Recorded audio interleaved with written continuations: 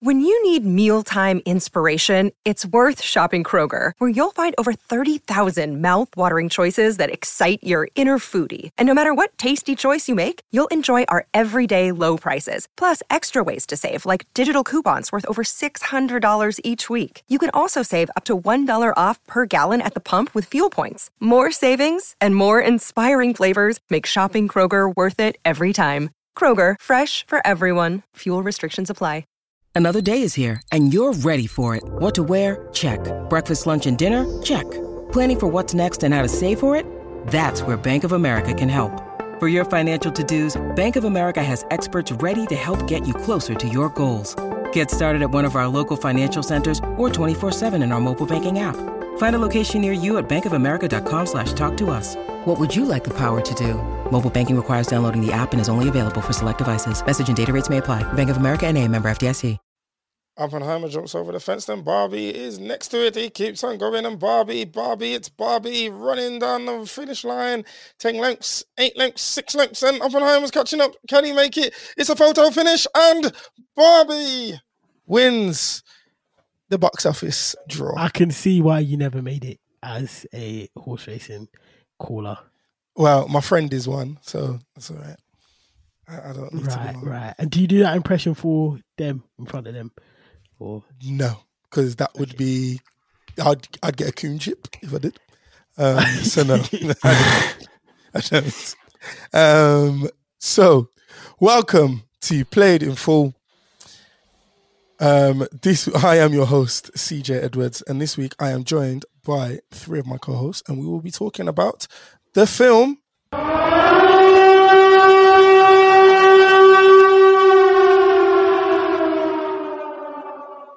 That is your warning. Welcome to Played in Full. I am your host, CJ Edwards, and this week we are going to be talking about Oppenheimer, Christopher Nolan's latest epic war/drama/biopic film. And we're going to talk about what we thought, what our expectations were before the movie, where this leaves Christopher Nolan's legacy, where we would rank it, and what is next for him. So, before I go to the biggest pagan of the day, and who's looking at me like I'm a psychopath, I'm going to go to my top left, which is that boy Scullivan? Good evening, ladies and gentlemen. Another exciting episode of Played in Full. I'm feeling lively, I'm feeling great, I'm feeling, very warm, very happy to be here. I was actually very happy. That's a lie. I was really angry. This is the first time we're recording this. I was fuming. CJ, that intro was hilarious because you was defo sounding like some sort of AI. Yeah. Oh, was I? Mad. Yeah. Well, you know what? Last week you said I was sounding AI version, like AI, and it was perfectly fine. So hopefully it does the same thing. Okay. Shout out to technology. It sounded like he was halfway connecting to the Matrix. You know when they plug in Neo, that sound. It's like Lucy when she starts turning into the USB. That's CJ. USB CJ. This for the listeners. This is our first time trying to start this podcast, and I was really angry earlier. But I'm coming with a new energy, a fresh energy, good vibes. Did you manage to watch the pool guy in between? Can you shut the? He makes a good point. He makes a very good point. Oh yeah, I'm Jude. Yeah, one of the co-hosts, and yeah, man, I'm loving it. We had a beautiful day at cinema. Obviously, watched Oppenheimer first, and I'm really excited to talk about this film today. Barbenheimer Day seems so far away. It was all good just a week ago. Yeah, I actually liked even the weather. Like 8 days ago. Even the weather. Look at the weather now. Look at it. It felt like a holiday. You know what I mean? It felt like a different mode of life. But now we're just in this drizzly, depressing. But it feels like a right day to talk about Oppenheimer. Actually. What happened? Wait, hold on. Why are you saying that? What do you know that I don't? I'm just saying, the weather. It's depressing. Okay, cool. If you say it's a good day to talk about the atomic bomb, I'm kind of getting a bit worried. Well, there was a few events like over the week, like specifically. Remember the announcement from like I forgot what company it was, but the American Congress, and how they were talking about like the unidentified like aircrafts, like the UFOs. I forgot the new abbreviation of UFOs. UAPs? No idea. I think they're UAPs. And I know, but I'm fucking with them aliens. Bro, I think it's so fascinating how they've just potentially announced something that can change how we view civilization itself. Like we're basically in a new information era, and I listened to a podcast today, the BBC World Service, and when they were talking about this, they said that there's been extensive works to reverse engineer like the aircrafts and stuff, and obviously like take a look at the specimens that they did find. So who knows? Like maybe in like 6 months to a year's time or a couple of years' time, they'll probably have a grasp on this type of technology and be able to maybe trace back to where it comes from. So in a weird way, it relates to Oppenheimer, in the sense of it being. I just feel like the economy is crashed or crashing. Everything's really expensive. People don't have places to live or food to eat. I couldn't give a toss about an alien, man. Maybe they will bring us something good, man. We've been on as a civilization, as a planet, we've been taking L's for like, it feels like 3 years since COVID hit. Like, maybe the aliens will bring something new. I was taking L's before that as well. One of them. All right, sorry, hipster CJ. I didn't know you're the first one to take L's. Sorry, bro. I just had to put. No, but I actually agree with you, Scully. Like 100%. I fully agree. We bring a new type of conversation anyway. Maybe new illnesses, new STDs. Who knows? New forms of racism. Amazing. All sorts. Oh my God, this is a hell of an intro, guys. We won't be the marginalized anymore. Imagine that. You never know. The aliens could come here and they could link up with the caucus, and could be twice as much racism. And on that note, I think we should intro Ross. That's outrageous. That is absolute bullshit. What do you think of that? That's crazy. What do you think of that? That is crazy. Call me Judas. I prefer the Judas intro. I don't want this one. This is bullshit. Who is it going to be, bro? Us or the aliens? You know what's going to be crazy, yeah? You're saying that, CJ, but it's just going to end up like Bright. We're just going to be like Bright on Netflix. I can't believe you gave Bright the time of day, personally. No, honestly. That's Bright how was I alright, end up. It was overhated, I'm not going to lie. It was alright, man. You look like Power Rangers SPD on Steads. That's why I didn't watch it. It's gonna be like District 9. We were talking about Gran Turismo before. Neil Blomkamp. It's gonna be like District 9. Exactly. Fucking prawns coming down. And then everyone's gonna hate him. Cool. To be honest, yeah, there's no cap. There's actually no room for the prawns or aliens. They might not be prawns. Let me not start calling them something that feels like a slur. They might not that feels like. Now this is. I'm glad that you two are saying fuck the prawns, because now I feel better about myself. No, but I'm just saying there's no room for us down here. Yeah. There's no affordable housing. Yeah, we're overcrowded still.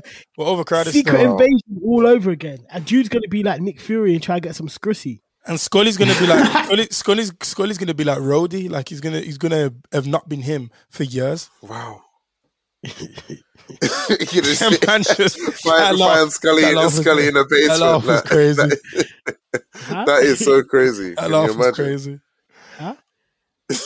Anyway, shout out to our new overlords. Oh man! Get down or lay down, bitch. Oh man! You just gave me PTSD, by the way, Scully.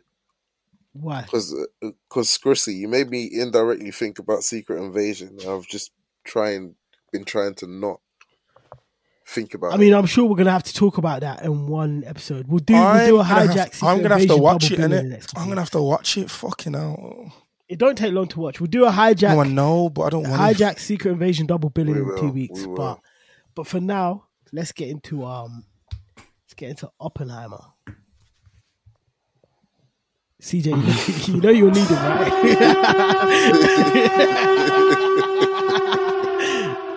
I was on my phone. Sorry.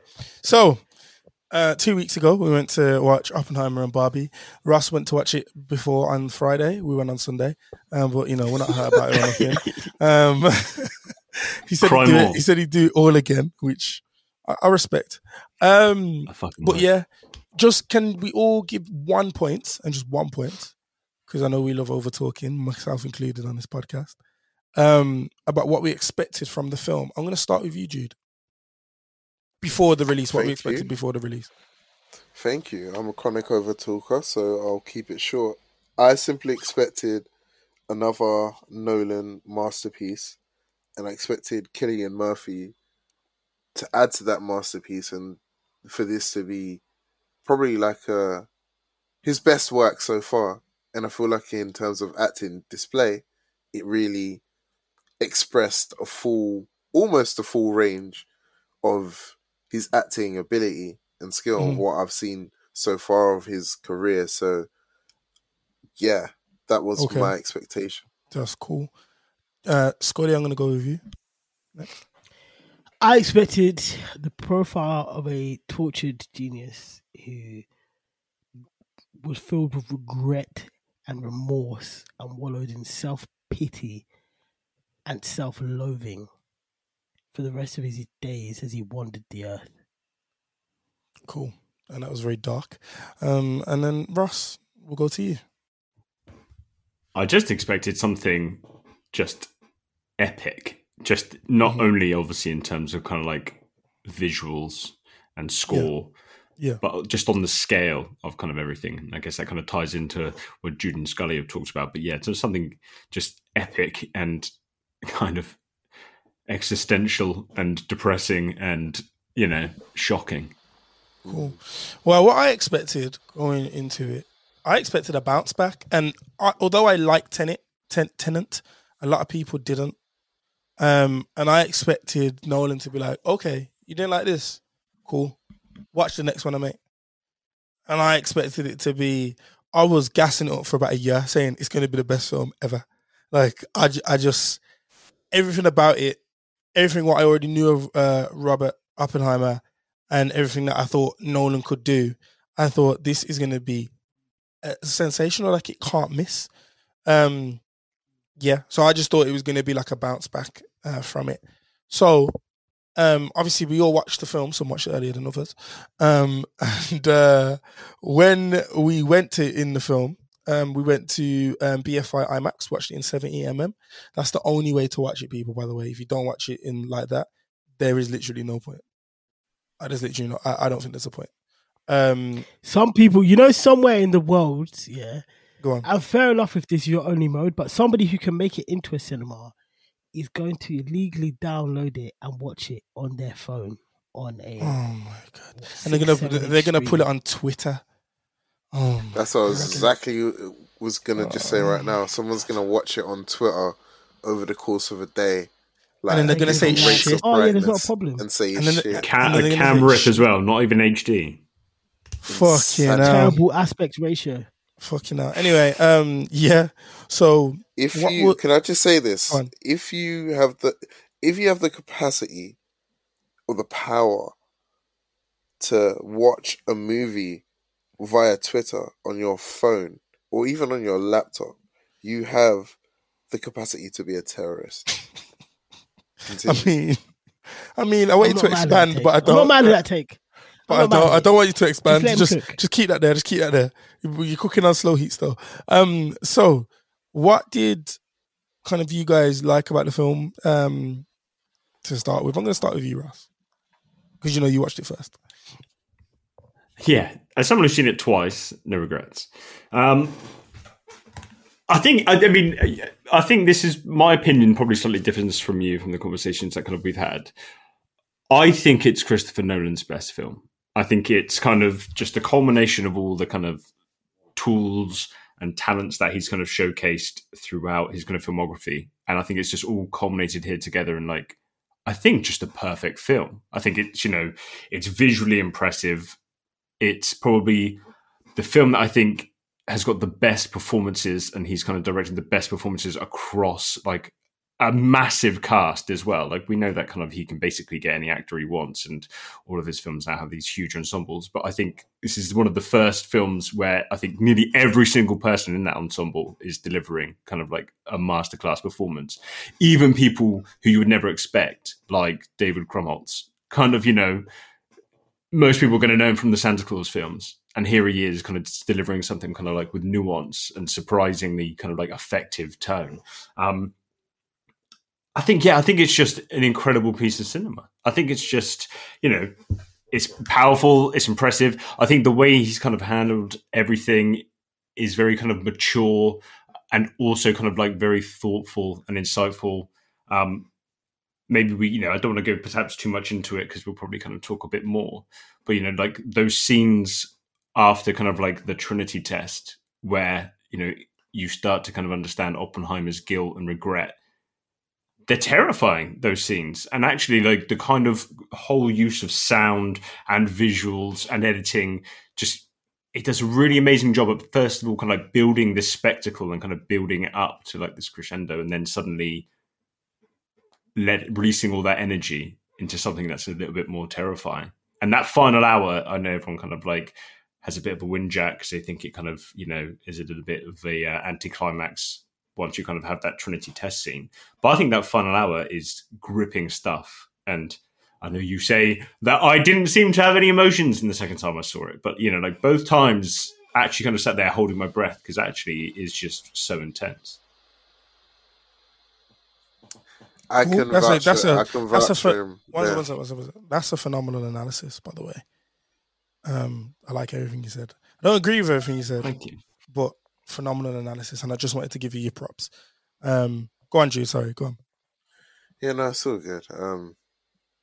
I can vouch for him there. I did see that anticipation, especially in the last hour of the film. But yeah, I totally agree. I feel like this is a masterpiece, and I've been thinking about this. I might actually say this, or agree with you, rather, Ross, that this is the best Nolan film, like in totality. And when I think of all aspects covered, I think, yeah, this is such a mighty film. And maybe I need to watch it a second time to reaffirm this. But what I really like about a film like this is the impression that it can make in a moral sense, in a sense of imprinting the character into our minds and the consciousness of society. And the big moral argument here and the timeliness of this film and the whole spectacle of it, I feel like it makes it that much more bigger than it is. But probably the thing that fascinates me most about it is the moral appeal behind like the astrophysics and even the invitation to understand the world of physics and the scientific questions behind it and the impulses that these physicists have in order to kind of like exist in society and try to move society forward just through their thinking. So yeah, like it impressed me in so many different ways, but I think, yeah, I do need like a second viewing to kind of confirm where I rank it in my like Nolan's, you know, all timers. I don't think it's in my personal top 3 Nolans. Harsh to preface my analysis with that. But what I will say is I do think that I agree this is a film that hinges very much on the quality of acting within it. And I think in terms of acting performances, this is easily the top one. Like in terms of that aspect, everybody acted the hell out of this film and portrayed so many aspects and so many sometimes seemingly asinine things, which all led to a totality of a actually really heavy, like grandiose subject in such a intense way. Like it was a masterpiece in terms of just straight acting. I do feel that the things that I love Nolan for, and I think that is actually purposely why he did this film. I think it was intentional. I think Nolan is known to attack his directing by doing ambitious things with, for example, stunts when you look at Inception and Tenet, and like having moments that are hard to track, like Memento and all of this. Like he's an incredible director, and I don't think that is anything you can bludgeon this film with. I think in totality, the score, the way things look, the way he shows certain things within it, it's a film that you can't find any fault with. It is ultimately one of the best films of the year, and it's definitely one that people are going to remember when they think of kind of this decade of cinema and this kind of cinematic renaissance that we're having right now. Yeah. I think it's embedded itself in culture, especially, again, as I said, like the spectacle of it.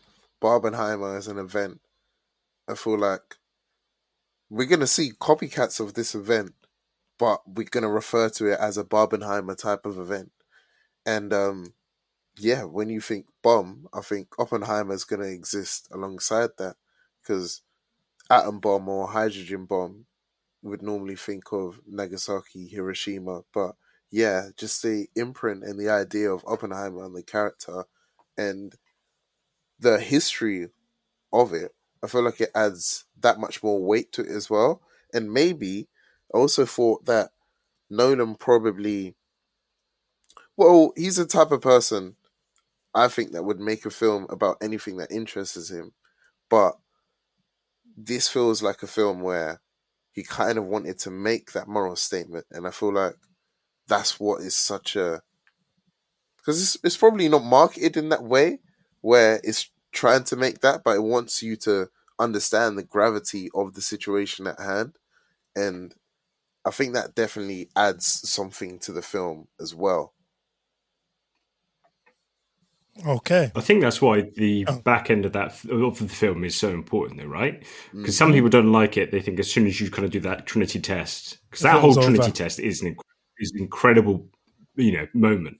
It's really kind of intense, it's suspenseful, and then you kind of get that moment where they test the bomb, it goes off, and you have that kind of like flash of light, and then everyone's kind of reaction, and then you get hit with that sound, which in that BFI IMAX scared the shit out of me. I knew it was coming, and I still kind of I was jumping out of my seat because it's just so loud, it's so forceful. But you need that final hour, you need that kind of moment, and I think really Nolan would say their film isn't about the Trinity test. That is the centerpiece, and that looks like the thing that's going to grip everyone, and everyone's going to really remember and take away from it. But actually, it's the final hour that's the important thing. The bit where he is having that kind of that regret. And it's also important to note that in real life and in the film, he never kind of actually says it was a mistake. He never apologizes. He never expresses any guilt. He never says it was the wrong thing. But I think the whole point is that through the way Nolan interprets kind of, I guess, that story in his kind of biography, it's his policy after that and the way he kind of tries to treat the arms race and actually trying to kind of keep nuclear weapons from kind of expanding further. That's what I think the key takeaway is actually this is potentially the end of the world. This is the most important thing that's probably happened to humanity. And you need that whole courtroom drama to play out to really understand the gravity of the situation. 100%, I agree. Just to speak on the bomb going off, when they were testing it, obviously they did a little test, and I turned to Scully and I said, bro, that little bomb was so fucking loud. I said, when the big one goes off, I'm doing, I covered my ears, and it's funny, obviously your heart's racing when he's looking through the lens and he's seeing the bomb go off.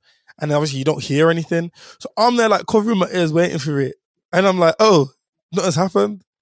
And then I'm watching it. And I'm thinking, fuck, you need to cover your ears back. Bro, I covered them just in time, and it still was deafening.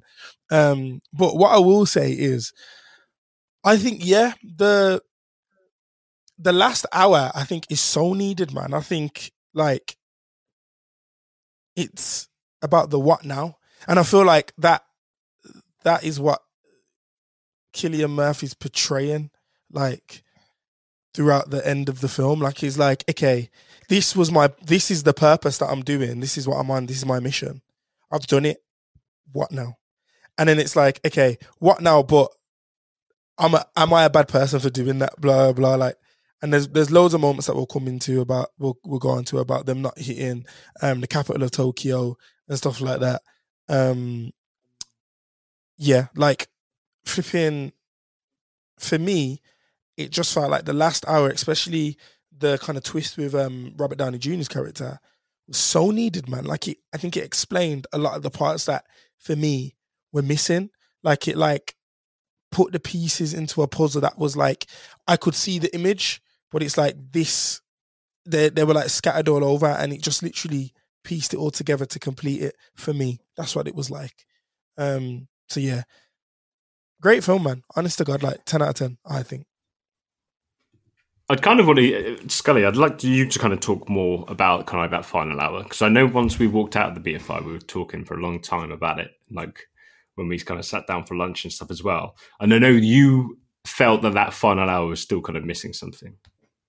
Yeah, I don't think the film, I want to preface it by saying I don't think the film was bad at any point. I think it is still undoubtedly in the top 3 films I've watched this year, Barbie being the other one and Across the Spider-Verse being the other one as well. I think it 100% is in the mix there. But I do feel that although Oppenheimer never officially apologized for the bomb, he did also express remorse through his life. And although I don't believe a film always has to handhold you to its conclusion, like, you should be able to pick out and understand. Like, I think we all watched it and got a good understanding of, okay, this did torture him and he was sad about it. But I'd still feel like it could have hammered it home. Like, obviously, there's some moments after the bomb, yeah, where, you know, he's torching on he's stepping on the charred body remains and everything's flashing. And he's kind of like, you can see that he's suffering from almost a panic attack. And I feel like it shows you that, but because it only feels like it does it once, maybe twice in that last hour, it never really hammers home quite how big a decision that was. And although, like I said, he never really fully apologized his whole life, that was a massive thing that obviously he spoke about a lot. And he thought that splitting the atom was an inevitable thing that scientists just had to do. Like, so he was never going to say, yeah, this is it. Like, I should be sorry, but he also recognized that he killed a lot of people and people that he didn't expect to die. Like, they thought, like, you know, like, the people in those cities would be, you know, in shelter. Like, they didn't think they would actually directly harm and hit as many people as they did. And when he discovered that, him and the scientists, a lot of them were like, they found it harrowing. And like, I don't know, it's not that I don't think it's emotionally vacant at all, but I don't think it is. I'm struggling to find a way to enunciate it that doesn't sound patronizing. I don't think it's as emotionally forthright and strong as it can be, which, by the way, I feel like was part of Nolan's point for this, right? Like, so he abandoned a lot of like the stunts and like the ambitious choreography that he does in a lot of films in place of like, okay, I'm not a one-trick pony. I can show you that I can make a film that is amazing, but that relies on the acting ability as opposed to doing loads of cool flips and people traveling backwards in time and people floating up and down walls. And I do think he did it, but it still wasn't necessarily, you know, it didn't reach it in totality for me. But that's, like I said, I still think it's like an 8.9 out of 10, maybe 9.1. Like, it's a quality film. Jude, go on. You're on mute if you're speaking. Oh, my bad, my microphone. I actually agreed with you, like, in terms of the hammering home point. Even though I do like rate it that much higher, I would probably even give it it's high praise, but maybe a 9.5 out of 10. Like, that's how almost perfect I feel like the film is. But in a sense of hammering home the point of the emotional toll of like this event that has occurred, and even the impacts like it had on like the Japanese people and the wider world. It didn't really show that, and I kind of see this as like films now. They don't want to really expose the horror of the situations. They want to look at these events and interpret it in like new ways. And he done this heavy through like the dialogue, the very intense like scenes with like Gary Oldman and Casey Affleck as like Truman and Pash respectively. Like, I thought these were some of like the most intense scenes in the whole film, and it really kind of hammered home like the weight of the situations and the powerlessness of Oppenheimer when it really came up to the situation that he was in. He only really played like a role in order to get what the nation ultimately, or the powers leading the nation ultimately wanted. And yeah, even though it really kind of, it shows like the biographic nature of him, I feel like there was some other things they could have done to maybe express that, but I wasn't mad at what they actually ended up doing. And Russ, what were you going to say? It's kind of that interesting point, because I remember Scully and I were talking as we were crossing the bridge, and I said, because I know some it's not necessarily criticism, but some people had kind of said that obviously you're lacking that Japanese perspective kind of throughout. And obviously for this particular film, this particular story, it makes sense, because I feel like if Nolan was to kind of try and also include that perspective, essentially what you'd probably end up doing is just having to introduce essentially a handful of characters which only have an intention to probably just die and die gruesomely. So I think it's the right choice that he didn't do it for the subject matter at hand. And also, like I was saying, if you were going to do it, it'd be interesting if you did it in a way like Clint Eastwood did, for example, with like his kind of war movies, when he did Flags of Our Fathers and then he did Sands of Iwo Jima. You know, you take the American perspective first, which some people criticize because they said it's not balanced, but then suddenly, here is the perspective from the Japanese. And you kind of get that full rounded picture, but each kind of side is given kind of like full attention and kind of like, a full running time's worth of story and kind of, I guess, investigation. So I think for something like this, it's 3 hours long, and potentially you could make the argument maybe some of that was in there.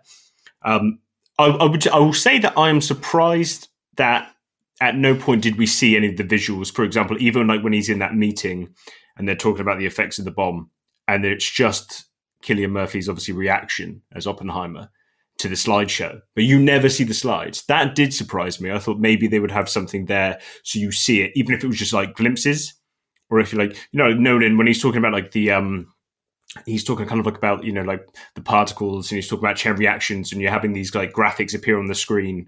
Maybe if it was something like that, very quick cut, so you're not seeing images for like full seconds, but just quick flashes here and there.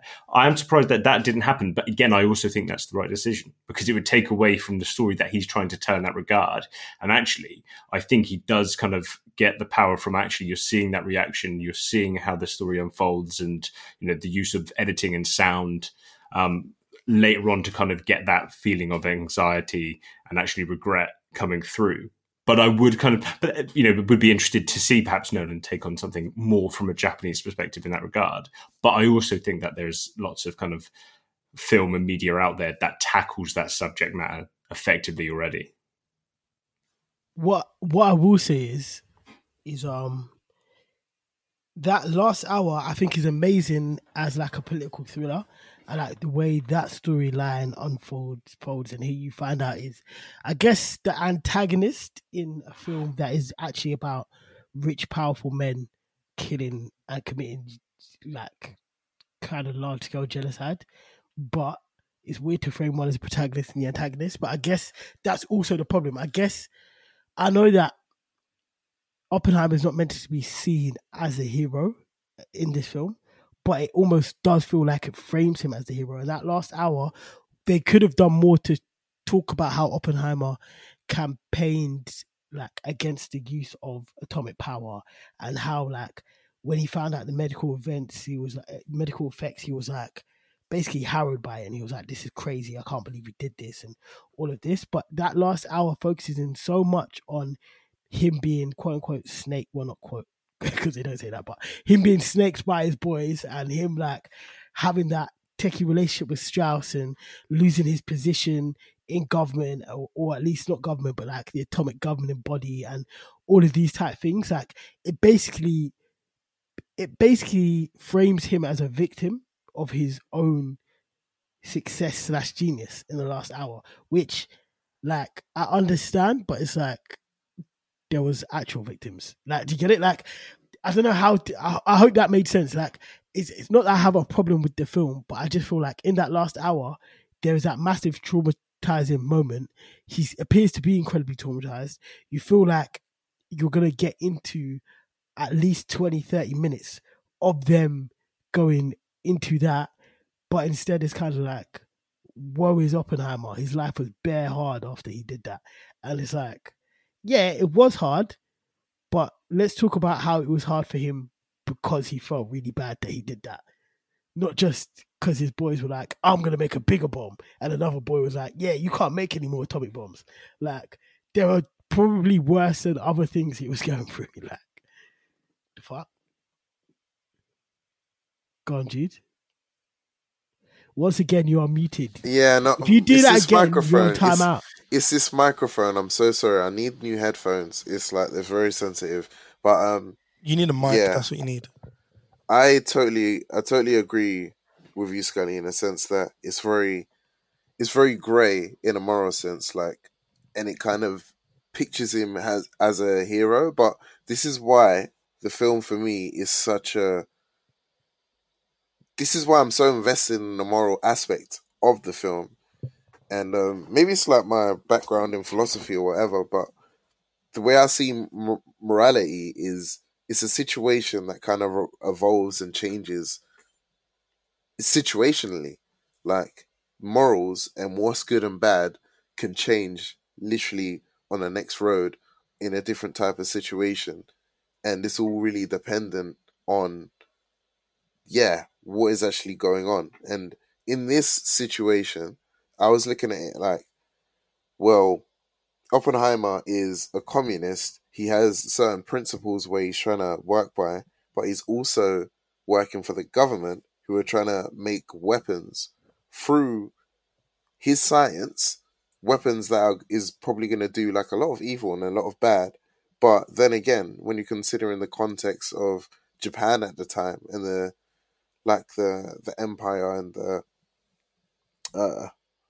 their wars with like the Chinese and the subjugation of like Chinese people and a lot of like the concentration camps and whatnot, like they were also bad. They were also like allies of the Nazis. And there's just so many moral grey areas where you could compare all the situations, but at the end of the day, innocents are innocents. And then when you look at it from that perspective, you actually, you feel something for the people that are dragged into this. But it's just so it's a hard thing to settle on, and that's why in this whole film, I feel like there's no one you could clearly side with. It comes down to the actual conversation that they're trying to have, which for me makes that last hour so much more powerful. It's also kind of like, I guess you talk, kind of about the shades of grey and like the ethical kind of nature of it all. Part of it is the fact that the reason why he's so invested in doing it is because he's Jewish and he wants to use it on Hitler. He wants to use it on Germany. And there's also kind of even that kind of aspect of it is, he says like, look what they're doing to our people. But then even at the very start of the film, he kind of doesn't really acknowledge fully kind of his Jewishness, because David Krumholtz, they're having that conversation, aren't they? And they're saying, how did you learn kind of like, a lifetime's worth of Dutch in like 3 weeks? And then he doesn't know Yiddish, and they're kind of having that back and forth. And actually, it's like he doesn't really potentially kind of his identity throughout. Like he's kind of got leftist kind of sympathies. He's supporting the Spanish Civil War. He has interest in what kind of the discussions within the Communist Party they have, but he's never kind of fully invested in it. And likewise, he's kind of suddenly saying we need to use this on Hitler and Nazi Germany because of what they're doing to the Jews. But then there's this whole thing of actually he's not necessarily engaging fully with that identity. But then I also kind of think, especially when it kind of comes that Hitler's dead and he's still pushing it for it to be used, there's a couple of things that I kind of think is one is that he's a scientist. He wants to see it through to completion because that's just what it is. The whole thing, what does he keep saying throughout? It's like, what do you expect from theory alone? There must be just a sense of urgency and desire at that point to know, even though the target they'd really want to use it on is gone, he wants to see if it works. He needs to see the theory in action. He wants to know it's working. And also, I kind of think he's even aware the fact that, he could be like what he's doing could make him a villain because, I think, is it the conversation like he's having with I think maybe like Einstein at the time, and they're kind of saying, he says like, opinions change, what people will say is heroic now in 20 years time, they might look back and say it's barbaric. And I think he's kind of aware to that. It's only obviously once he knows it's used. And actually, that's kind of the other thing that's interesting is once that Trinity test happens, then it cuts, it does the black fade out and then it cuts straight to him outside the kind of, in Los Alamos, waiting for kind of Groves to come up. And he says, like, what happens next? And he's cut off. And you get the opinion that the US Army are like, okay, great. If you need to know, we'll let you know. And his job is done.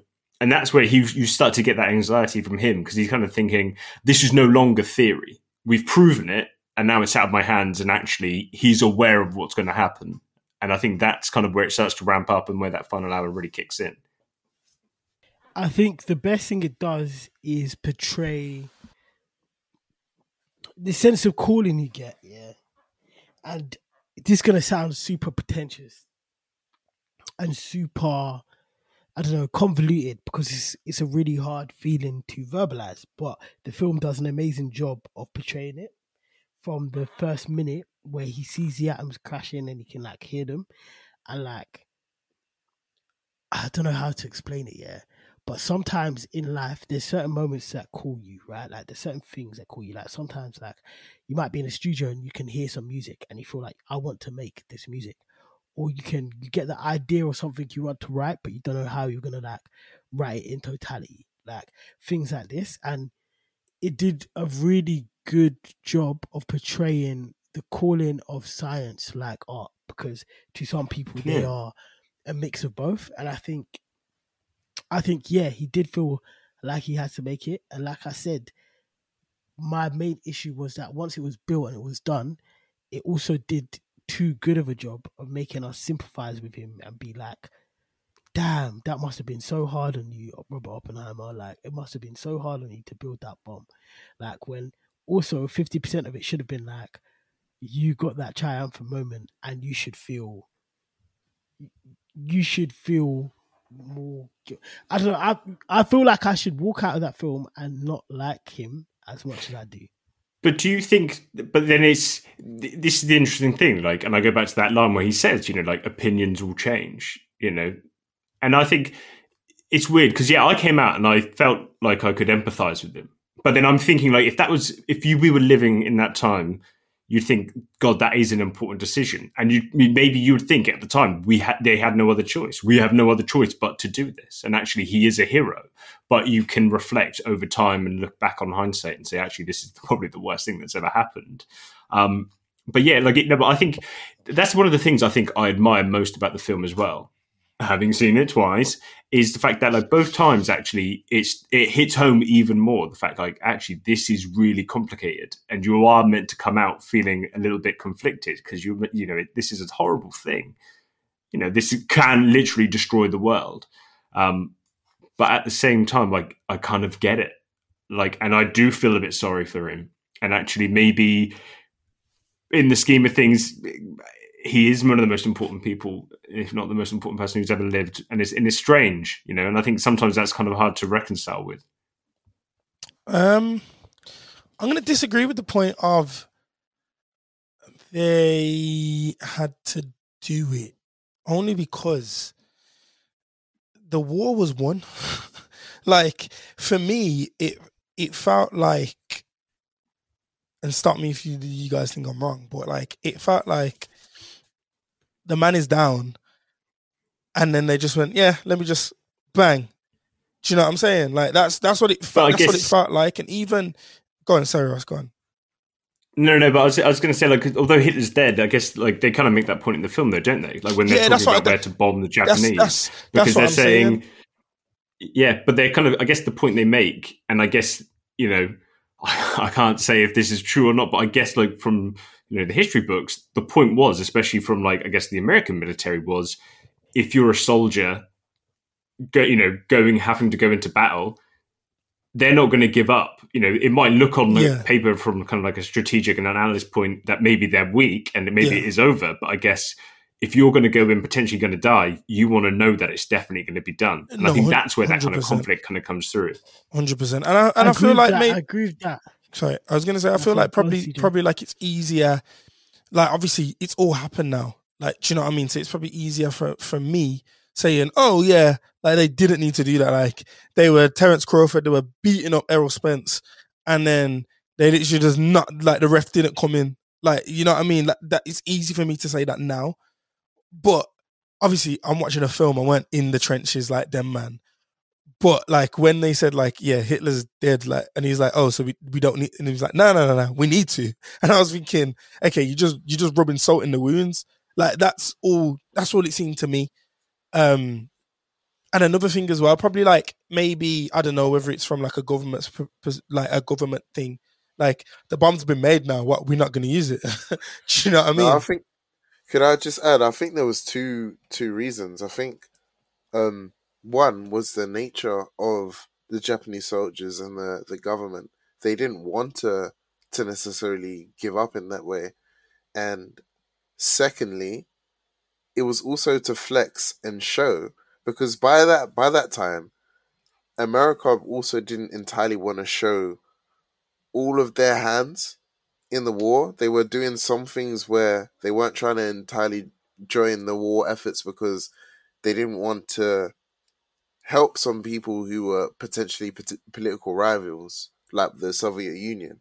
So heading into the Cold War, which basically started immediately after the Second World War, they wanted to win that race, win that arms race, and be like, yeah, we have this and we're capable of using them, and we've made multiple of these. We're the largest superpower or military power in the world. And by showing that, they basically started the Cold War. And that's why, again, with that last hour of the film, is such a concentration on his communist affairs. And earlier, I have to kind of correct myself. I said he's a communist. No, that was wrong. That he's just like very left-leaning, as Ross said. But yeah, it was literally because of those ties that it became like such an issue for him, or rather they used that as an excuse to kind of get him out of here with his moral arguments for not making more of these type of warheads. I feel like yeah, the Japanese government might not have wanted to give up, but I think to your earlier point, Ross, of when you speak about like he wanted to complete that bomb because he knew that if he didn't make it, scientists over there might make it and it could be used against them. And if Hitler wins, things go topsy-turvy.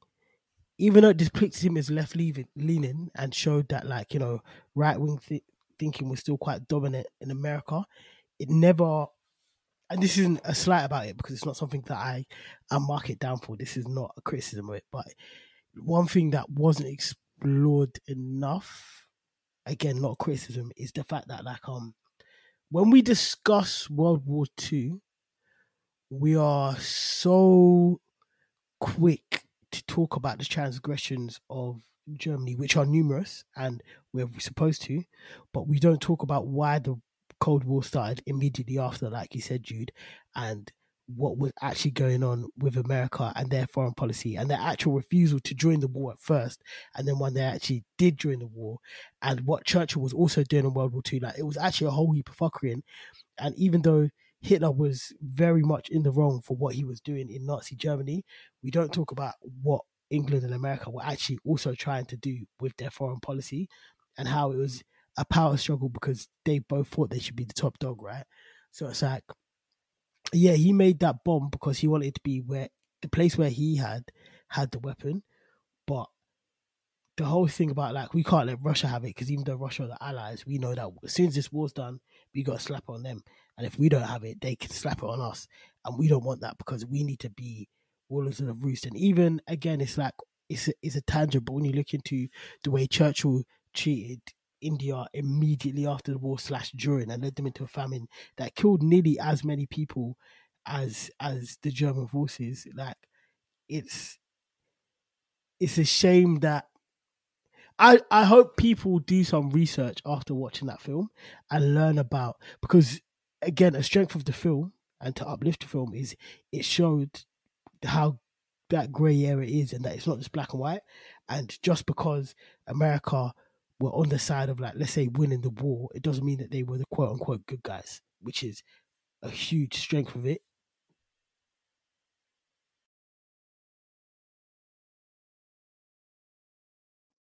Jude, you're on mute again, you fucking idiot. No, this time it was actually the app.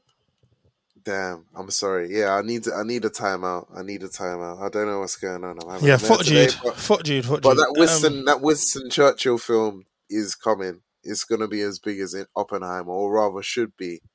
You know, because as Scully said, we've already had it. The Winston Churchill film. Have we? We had Darkest Hour.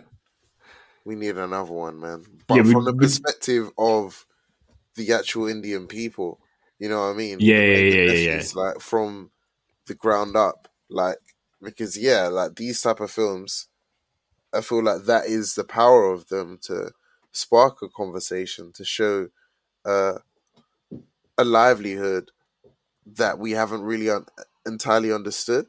And I don't think we've had Einstein, but we haven't had like astrophysicists pictured in this way before. So yeah, it's been really interesting for me.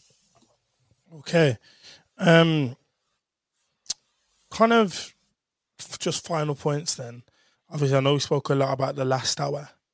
But like, I want to talk about the actual like bomb, like them building it and how long it took and kind of the struggles they had. I think it was great to see, in a way. Like, it was like, oh, this is how they did it.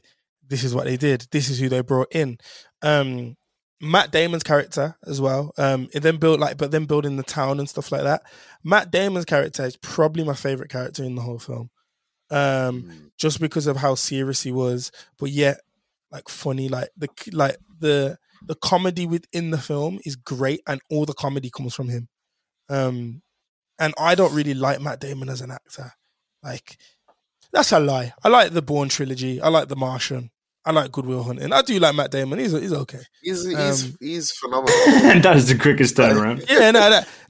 Like I did deep. I was like, he definitely was a great. Like, he's one of my favorites in it.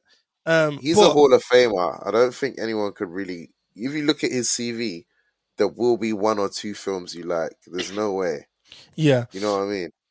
But yeah, back to him. Like, yeah, man, everything they did, like, in terms, as I said, like building the town and stuff like that, it was very insightful. And very great to see. Like, that he was like, oh, no one's gonna leave their families for 2 years. Okay, we'll just bring them here. Do you know what I mean? Like, hey, ain't no problem. And yeah, and shout out to Florence Pugh, man. She had my favorite scene in the whole film, where Oppenheimer is getting interrogated, and then like the camera pans, and he's got no clothes on, and the wife's looking at him, and then she's just riding. Giving him that Sloppenheimer. Yeah, giving him that Sloppenheimer. You get me? So yeah. Shout out to Florence Pugh, who I always get confused for Maggie Gyllenhaal. I was in the film and I was like, oh yeah, this is that Maggie Gyllenhaal looks good, man. She looks young. And I come out and I was like, that what Maggie Gyllenhaal? Maggie Gyllenhaal's old now. So yeah, it's always a common thing I do. But yeah, go on, Ross.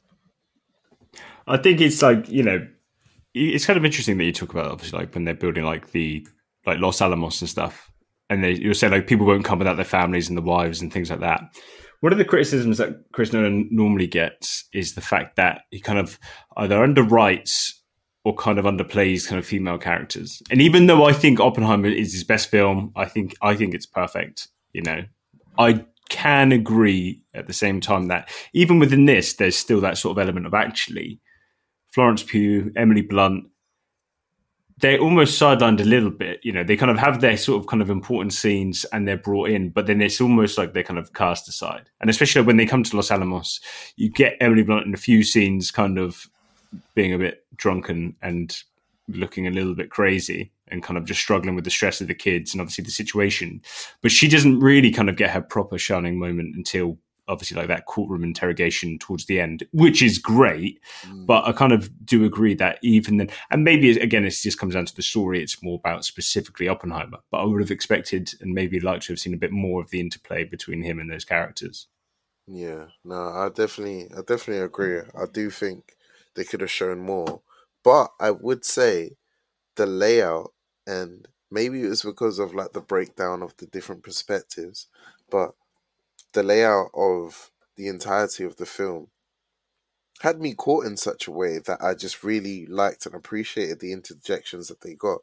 So whether it was just like one particular scene, like Casey Affleck's scene, or Gary Oldman's, it really left an impression that it stayed with me for the entirety of the film. And I feel like that's rare to do with a 3-hour kind of project. Like sometimes some things will go missing, but the way it's built up and edited and put together, it really makes like a lasting impact. And last comment I was going to make was Emily Blunt. I felt like her interjections were very powerful, and I do think that is potentially an award-winning performance. And she was going so crazy. There was moments it felt like she was my wife. It felt like I was being shouted at. Like she's like a stunning actress, and yeah, man, I think she brought something to the table, man. She'll definitely get a supporting actress lock. I think she's definitely going to be in the nominations there, which kind of makes me think. Actually, I mean, I guess we all think Cillian Murphy has to kind of be a lock for a nomination for Best Actor. Downey Jr. is probably the most obvious lock for a supporting actor. I think not only because obviously he's really good in this, and actually kind of does that really kind of like slightly sinister slime ball character really well. But also I think it's like a legacy thing. You know, here's a guy who's been around for kind of decades and decades, who probably hasn't had his flowers. They're going to give him at least, he's a lock. Maybe he won't win, but he's definitely going to be in the running. I mean, is there anyone else who you think should be in there? Firstly, Ross, hold on. Robert Downey Jr.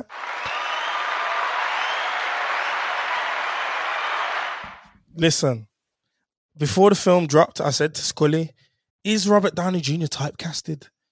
You know, he's done films like Zodiac. Then he had Tropic Thunder. You know, had a long tail as Iron Man, had a long tenured venture as Iron Man. You know, killed that. But yeah, was in this, and I thought, he surprised me. He not surprised me because I knew he could act, but Robert Downey Jr. Amazing performance. Anyway, Scotty, carry on. What are you going to say?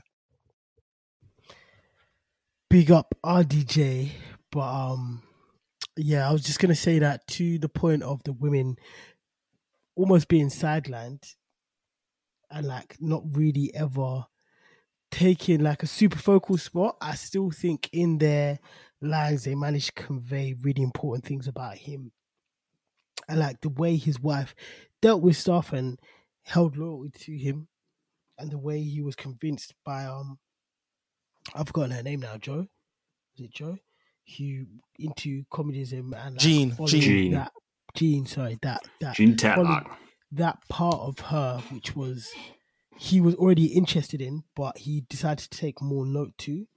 Like, I think both women did an amazing job in that. And plus, he's just like every ordinary man. He lost his mind for some BPD pussy. I hear it. You know, I'd lose my mind for Emily Blunt still, I can't lie. And then he lost his mind again for I'd lose my mind for Florence Pugh for like 10 minutes. I'm going to censor that just in case, by the way. Why? Dr. Umar, you gotta understand. I don't know. Ross looks outraged and or shocked. Listen, everyone knows I'm the resident prick on this podcast. Do you get me? Resident wrongin' on this podcast. That's not a good claim. It's what it is. But yeah. What else is there to talk about? Can we actually talk about very quickly? Actually, like, what's the part of the film that I wanted to mention? I really fucking forgot. It's gonna come back to me. I was gonna talk about it. Oh, that's it. The timeline, man. Like, we've obviously all got it now, but I remember when we was in the cinema, so Scully said like, "Oh, is this being shown on TV?" And I thought it could be. And then, but when I first watched it, like, it took me about 15 minutes to get what was going on, and where it was. Because can I just say, go on. You and I think Jude mocked that take. By the way, like when I was watching, I was like, "Is this being shown on TV?" And then because I thought that was dumb, innit? I thought that was dumb. No, I didn't say. I didn't blast it. I just thought it was just different perspectives. I didn't blast it. First they hate and then they appreciate Ross. Bro, I didn't say. I remember you said that, but I didn't say shit because I just thought, this is just clearly another Nolan. Like, he's piecing together different kind of how, like, but Inception is a type of film, but you know what I mean? Inception was kind of layered like that. Yeah, he done it like Memento, innit? So, but he did it like in reverse. He loves doing it. He loves breaking up his films through time, and I enjoy that. When I fully understood it is when, because obviously, like I said, 15 minutes, I was like, what's going on? Like, I tried to grasp what was going on. And then when I fully understood it is when Florence Pugh, again, they were in the interview room, and it was in the present day interview room, but it was, or is that Emily Blunt? The main wife, I can't remember. It was in the interview room, and it was from her perspective, but it was in grey, black and white. And I was like, oh, when it's not talking about Oppenheimer, it's like this. But when it's talking about him, excluding this room, it's all in colour. So that just made sense to me. That's why all of Robert Downey Jr. scenes obviously were in black and white, apart from the ones where he was with Oppenheimer. So it all made sense to me. Like, I think probably about 40 minutes in. But I did kind of grasp what was going on 15 minutes in. What did you think of that, like, kind of timeline, like the subjective and objective, or whatever it was, thing that he did there? Just 1 point each on that.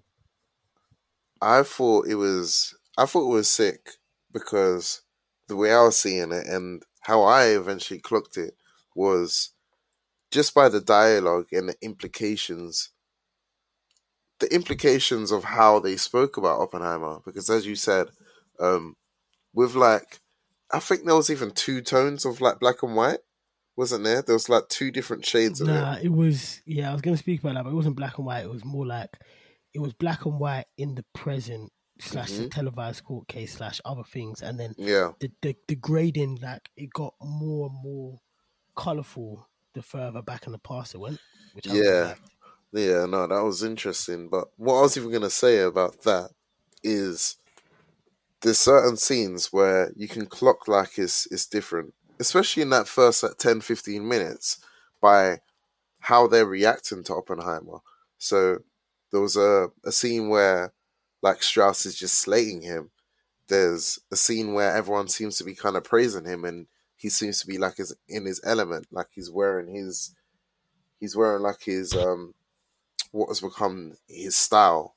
And I think he was talking to Einstein, and then you weren't entirely sure if Einstein was on his side or not, but it was like, by the conversation he had, it was just like, he'd just completed the atom bomb. They've just, like, been through it, but he still hasn't, like, got in his element yet, or the moral weight hasn't, like, imposed on him yet. There's just, like, that slight moment. But yeah, that's what I got from it. I thought it was a very good way to show like the different kind of reactions and the different interpretations of how he felt, because in Strauss's mind, Strauss was looking at it like this guy was full of himself. This guy wanted to drop the bomb. He was like egotistical, and even in ways like some of the shots, like the background shots of how Oppenheimer was standing, he looked like kind of full of himself. Where in the color shots, and it was very kind of like focusing on his face, you could see like he was worn down and he was much more. He felt like a weakling. Actually, it felt like he was overwhelmed. Like even the scenes where he's talking about like his what do you call it? Talking about his studies, the fact that he didn't really complete much like lab work. He wasn't like the best of students. He just had like the most fascinating ideas. So yeah, it was just the multi-layered perspectives that really kept me going, and that's why I appreciate the breakdown of the film. I think that kind of like that shifting in between color and black and white is also kind of like, it's, you know, it gives you the obviously kind of that objective, subjective kind of presentation and analysis pretty well. But I think it's actually probably it's really most effective when you kind of, you start to see scenes. Sorry, I don't know what Jude's doing. It's locks. It's locks. I had to keep patting it down. It's the itch underneath. But I think it's like, you know, it's most effective when you get the exact same scene, but kind of in color and black and white, you know, and that's sort of like when obviously like Strauss comes in and they, you know, it's the bit where they think that Russia's got kind of like a hydrogen bomb maybe, because they're starting to see kind of like obviously kind of like on the charts that actually the radiation's coming through, and you're seeing those scenes in black and white and then in color, and you know, that kind of real divide between the kind of the two. And I think the other kind of really good example is like when Strauss is kind of first kind of like testifying and he's talking about isotopes and he's saying like, oh, we should kind of export these and all sorts, and then kind of he gets really shot down by Oppenheimer, and Oppenheimer kind of basically absolutely mugs him off.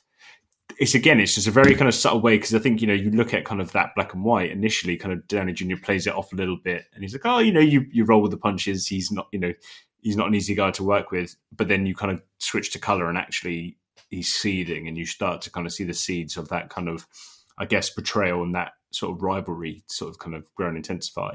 And also like I get some, you know, first time viewing it, at times it can be slightly tricky, but like, you know, you go back that second time and you kind of, it makes a lot more sense, you know. And I think at the very start, you know, Nolan puts the kind of the title cards, like you got the fusion and the fission, I think it is. I think it's like Cillian Murphy scenes in color of fusion, black and white's fission. I think, yeah, I like the time aspects of it. I just think it is a well done film. I like that he tried to do something different. And I understand that it's quite interesting that with Nolan films, there is going to be a lot of people who, like me, like the really ambitious futuristic science stuff, and like the science that hasn't been done, but we're looking to do, like Tenet, and like, which is also a film about quantum mechanics, but from the other end. And then there are people who are going to like the Oppenheimer about the science that we have done, that where there's not as much, it's not as much as stunt heavy, but it is talking about like history and relies on its acting. Like it's cool that he can do both sides of it and they can both be amazing films. But on that note, what is everyone's favorite Nolan? I was just about to say this. Can we just one word answer quickly? Where does everyone rank this in his? So Ross is first. Where does everyone rank this in his discog or filmog? Sorry. So Ross is his first. Is it first, Ross? Yeah. No, I think this is his best thing. Okay. You say discog. I'm going to make one other point, because obviously I can't really explain, you know, any other kind of what I think would be my best Nolan. The score for this, I kind of think that actually Ludwig Göransson is probably better than Hans Zimmer for Nolan. I think this score's incredible, by the way. I think he is a better fit for Nolan, and that's going to be my hot take. So rather than Oppenheimer, I think is Nolan's best film, but I'm also going to say I think that this is probably one of the best scores, if not the best score that he's kind of had for a film as well. And actually, Ludwig Göransson is probably a better fit for Nolan and his style. That is incredible. Cool. So, Jude, where do you rank it? I think that spun me because I put it top 2. Top 2, okay. Cool. Interstellar's my one. Okay, cool. Scully, where did you put it? Number 4. I put it number 4 as well. Now I was going to say... Right, both of you, what are the 3 above? Okay, Scully, go first. For me, and obviously people are going to hear this and be like, boo, but I don't give a fuck. Word to Uncle Rick, yeah, or Granddad Rick. I don't give a fuck about what makes you boo because I've seen what makes you cheer. Tenet is number 1 for me. You know what, Scully? I hear it. It's not in my top 3, but I do hear it. Innit? It's just because he like I said, I'm really into. Like I said, the parts that I really enjoyed about Oppenheimer was the sciencey bits, and I'm like, that's the thing. It's a world that I don't get to work in because it's not my field of career, but I'm really interested in, and I'm like, those are the type of books I like to read about, like. And he's managed to make a really complex quantum mechanic time film really simple and really interesting and really fun and really cool. So I just think it's fucking great. Like, and he's managed to make a timeless paradox a great film. Like, it's a simple line that becomes a complex film for a complex theory that becomes a simple film. I think that's sick. And then I'd say, for me personally, it's Inception. And then it's, if I have to be objective, it'll be Interstellar, then it'll be Oppenheimer. Okay. But if I was just going to keep being subjective, I'd push them 2 down for The Dark Knight. But I also know that The Dark Knight is not as good as MT film, so I'm going to be sensible. Okay. Well, mine, first, my film is Memento. I love Memento. Great I feel film, like Mementos, I'm in the wiki now. I just need to see the budget. The budget was 5 to 9 million. Make him re-release that with a budget of, let's say, 50. Yeah. It's over. Mad thing. It's his best. Even you could argue for film. the Prestige, man. Well, there we go. Number 2 is The Dark Knight, and number 3 is The Prestige, and then I'd have Uppy, then I'd have Tenet 5th. So I do hear it. Like, for me, look, man, are gonna get onto me. I didn't like Interstellar only because I just didn't get it, and I always say to people, it's fine not to understand things, innit? Do you get me? I'm not being ignorant to the fact I don't understand it. I feel like with Interstellar and a little bit Oppenheimer, even though I really like Oppenheimer, there are films that I don't know how to explain it, but like, let's use Nas, like, his music as an example. Yeah, you're supposed to like it because it's supposed to be clever. Do you get it? Yeah. Does that make sense? Yeah. Like, you're supposed to like it because it's an art piece. That thing. You know what? I do get it because I do think the acting and all of the things like the score and the things around them are actually impressive. But Jude, so you said you put it second. What would come first for you? Well, I would have it rotating first and second with Interstellar. And to further Ross's point on Lunar maybe being a better fit for Nolan than Hans, the reason why Interstellar is really up there is because of the score for me. Like, the score is magnificent alongside the film and everything that film accomplishes and achieves. And I think Interstellar, and I would even say Oppenheimer, they're not films that are meant to be understood to a point of you understand the science like in every single way. Like, I don't think this is a film that the physicists are going to go to and be like, I'm here for the science of everything and to understand it.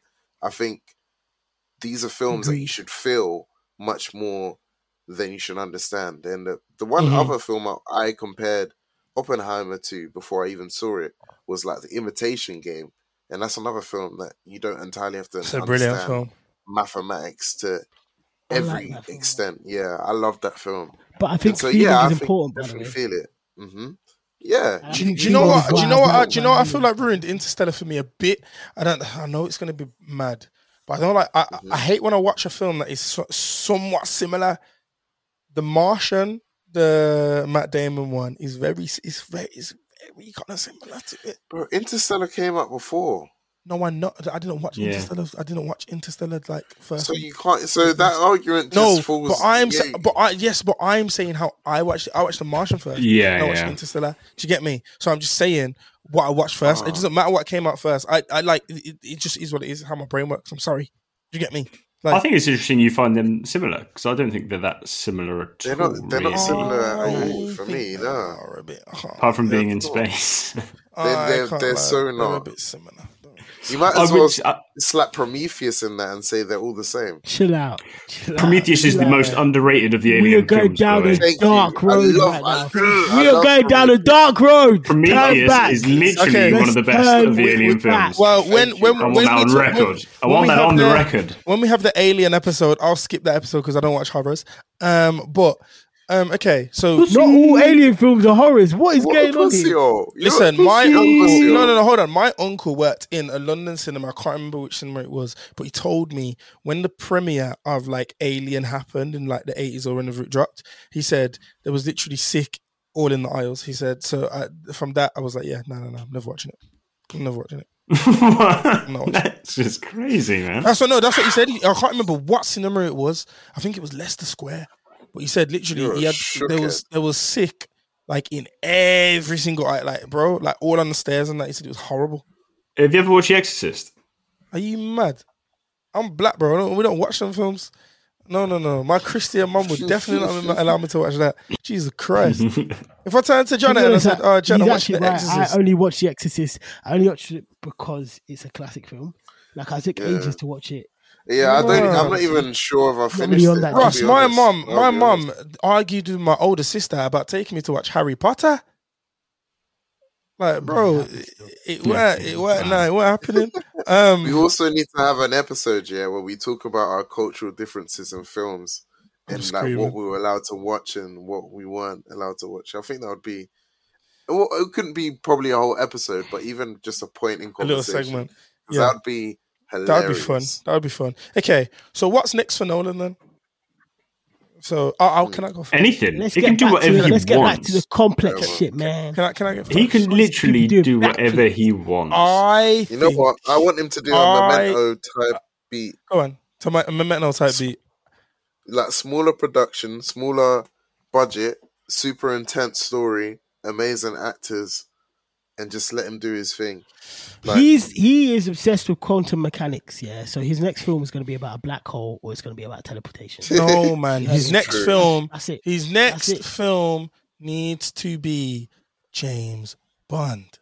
He needs to be He'd be great Bond. On it. Listen, he would do well on it, but bending over. Oh my God, yes. The meme I used of Kermit, that's what that is Chris Nolan. Chris Nolan is bending over backwards, booty hole all open for he's never gone on the show now. Thank you so much. See, when you spoke about Prometheus, I told you we were going down a dark road. Listen. I didn't realize Prometheus was going to talk about CJ. Going to lead to CJ talking about Nolan's ass being. Because I put that Kermit meme in the thingy and in the chat. We know the meme. We know the meme. Well, I'm just doing it for when the editor flipping when Nasha edits the thing and he puts it in there. So I'm gonna send it to him like, this one. And I'm going to Photoshop your face onto Kermit and let me do that. Don't do that. You are bent over for Christopher Nolan to shove his version of James Bond inside you. I'm not going to say what I think live on air, but anyway. CJ's just saying no comment. Anyway, CJ just came in with a no comment. I plead the fifth. Listen, if Christopher Nolan did a James Bond trilogy, it would be fucking insane. It would I don't understand how people do not want this. Like, bro, if we deep it, without all the swings and roundabouts and XYZ, Batman is basically a spy. Basically. Do you get me? Like, you see what I'm saying? So I think that's why I wouldn't want to see it, because first of all, I think he's already done it. He's already done his own basically James Bond with Tenet. And I just think that actually, I think he'd almost be a little bit bored being confined within the worlds of James Bond and being like, actually, I can't really do anything. This is just a normal action film. And I think actually it'd be good, but I also think it might be slightly diminished returns because he's not being able to fully kind of express himself in that kind of voice. I also know he wants to do it, so bro, he wants to do it. Like, I don't see why he don't do. Like, okay, it doesn't even have to be a trilogy. It doesn't have to be. Although I think a trilogy would round off a story nice because, yeah, I feel like it would. Even if it was 2 films, I don't want 1 because we'll get the 1 and I'll be like, oh, I want more, and he's never going to do another one. So I just want 2, minimum 2. Chris, if you're watching, that's all I need. 2 James Bond films, please. I know you want. I know you want. He's my brethren. I know you want Tom Hardy to be James Bond because you love off Tom Hardy and all of that. But we ain't got time for Tom Hardy as James Bond. We need someone like Tom Hiddleston, or do you get me? We need someone like that. No, bro. He'd be in the dark timeline. Listen. He would be. He's so bent over right now. I'm putting this on wax. He would be the coldest James Bond ever. He would be because he'd be fucking shit. Are you mad? Are you mad? Are you Tom mad? Hiddleston. Oh, I'm James Bond. Nice to meet you. No, you fucking suck. Are you mad, bro? No. It would be like, I tell you what, it's like, because obviously it's like a left field, isn't it? Me saying his name. It's like when Matt Smith was like announced to the Doctor, no one really liked it. But I'm telling you, bro, now, he would have to get steroids. No, he wouldn't. He would have to start. He would have to could start keep the using same steroids. slim attire. He could keep the same attire. No, keep he the couldn't. He could keep the same slim build, and he'd be fine, bro. He'd be so sick, so fucking sick. That would be honest to God, that would be my top for James Bond. Listeners, we need you to get in contact and tell CJ that we ain't trying to see that shit. This is late night delusion. We all need to go to sleep because it's past midnight. CJ is talking gibberish. Damn. It's just not happening. So hold on, Ross. What does Nolan need to do then next? What would you like to see him do? Give me a genre. He's done war. He's done a biopic. What would you like to see him do? I think just let him. I mean, I just think the fact that Oppenheimer is making an absolute boatload of money, and basically every other movie he's ever made has made a boatload of money. They will let him do whatever he wants. I think I would like to continue to see him make these kind of stories which he has a very kind of, personal interest in, because I think that's where obviously he kind of works best. And I think maybe within that kind of realm of like science fiction and actually kind of like thought-provoking drama. I just think with a Bond, I think it'd be like, yeah, this is good. This is very good. But I think we've seen so much of that just kind of generally. I also don't really know how he would differentiate so much between other kind of Bonds that have come before and also kind of what he's already done with his own filmography. So I think I'd rather see him take kind of a more unique story that he's either written originally or adapt, kind of a more out there story that's kind of out there in the world. But yeah, Bond, if he wants to do it and he gets it, I'm not going to complain. It's not like I'm not going to see it, but I do think I'd like to see something different. That's fair. Scully, what do you? So you said just keep it with the science, keep it with the nerds. Yeah, he's clearly like his films do always have personal elements, but he likes science, and he likes like when you look at The Prestige, and when you look at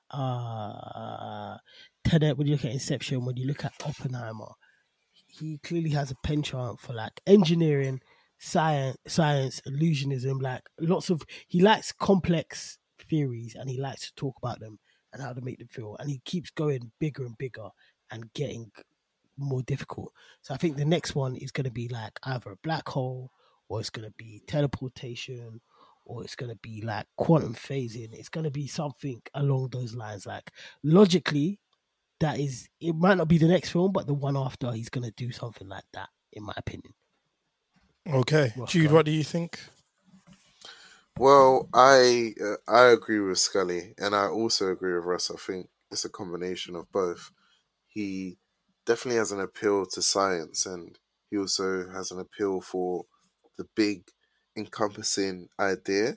And I feel like right now we're in a mode in society where we're looking at things in a globalization type of state, and if he is looking to go big, I do feel like his next film will also carry some kind of moral argument or impetus behind it. And if I was to give it a topic and trying to remember some of the things that he's interested in socially, maybe it might be a type of film that is like introspective of, I don't know, society, maybe like going towards like AI and technology and the moral idea behind that. I don't think we've had like much of a technological dive from Nolan just as of yet. Like obviously stuff like Interstellar does include technology, but that even that's came a big from shout though. I do think AI could be involved, or robots. Yeah, right? I would love to see it. I'd love to see it. If we're Chris going to throw a Nolan's very own curveball Black Mirror. Go on then, Ross. Throw a curveball. You're going to say a sports film, I bet, yeah? No, I mean, there is a Peter Andre biopic in the works, I hear. Jesus Christ. Let's go. Let's wrap this up. Come, let's wrap this up. So if he wants to prove he's got the chops and he can turn any story into gold, you know what though? I would like to see Chris Nolan's take on Peter Andre. There we go. Listen, I need to see a bad boy Katy P in it. That's what I need to see. Leonardo DiCaprio, Peter Andre. We need to end this before it gets out of hand. Yeah, we need to Idris Elba as Dwight York. Okay, and we're going. Good night. We're going. Man said Idris Elba as Dwight York. Scully, you are a terrorist. I'm going. I would watch that film. That film would slap, man. Chaos. Oh my god! I'm gonna quote tweet that now and say Scully said, "Hey, chill. Without context, it sounds crazy. Without context, the context is important, man. I don't care. I might have even played in full thing. All right. Well, on that note, yeah, it was lovely to be here. Lovely to chat to you, lads. I'm really excited to watch Oppenheimer again. Really excited to watch Barbie again. Actually, I've got a friend who just went to watch both again, and they said they both get better on second viewing. And it was quite funny because they were like, they preferred Oppenheimer the first time, and they came out, and now they've been like, oh no, they are very much equal, but they both improve on the second watch. That's right. So I'm very excited to go and watch them up again.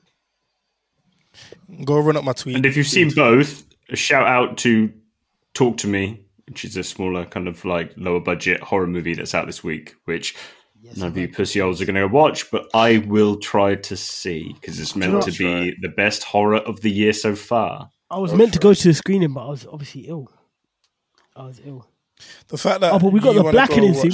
Blackening scene. You guys rolling, yeah? The blackening. What's that? Well, not CJ. He's scared. It sounds like my worst nightmare. It's a black comedy horror. So what? Does the white person die first? In it? Probably. That would be funny. I'll watch that. But yeah, lads, it's been real. It's been real and real and real. All right, cool. I'm going. Thanks for joining us. Oh yeah, housekeeping. Make sure you like us on Spotify and follow us and rate us and Apple Music or wherever you listen to this podcast. Follow us on X. Insta, yeah. Oh yeah, follow us on X. Fucking hell. Repost us on X. Repost us on X. Yeah. He should do a biopic on Elon Musk's life. No, I wouldn't want to see that. From the Diamond Mines to Wall Street. That is terrible. But yeah, follow us on X. Follow us on Insta. TikTok should drop this week, I think. Yeah, man, just keep up with us, man. Played in full, man. We're doing our best. Played in full on X, Popcorn Fracker on Insta. Why haven't we changed that yet? Let's change that. Yeah, I know. We need to change the TikTok as well. It's going to be played in full on Instagram by the time you hear this. Yeah, we're changing that. Played in full pod. Now. But on that note, yeah, good night. Yeah, bear love. Yeah, see you next week where we'll be discussing Mission Impossible with a very special guest who I'm not going to drop right now. And I'm not here. Sports Social Podcast Network.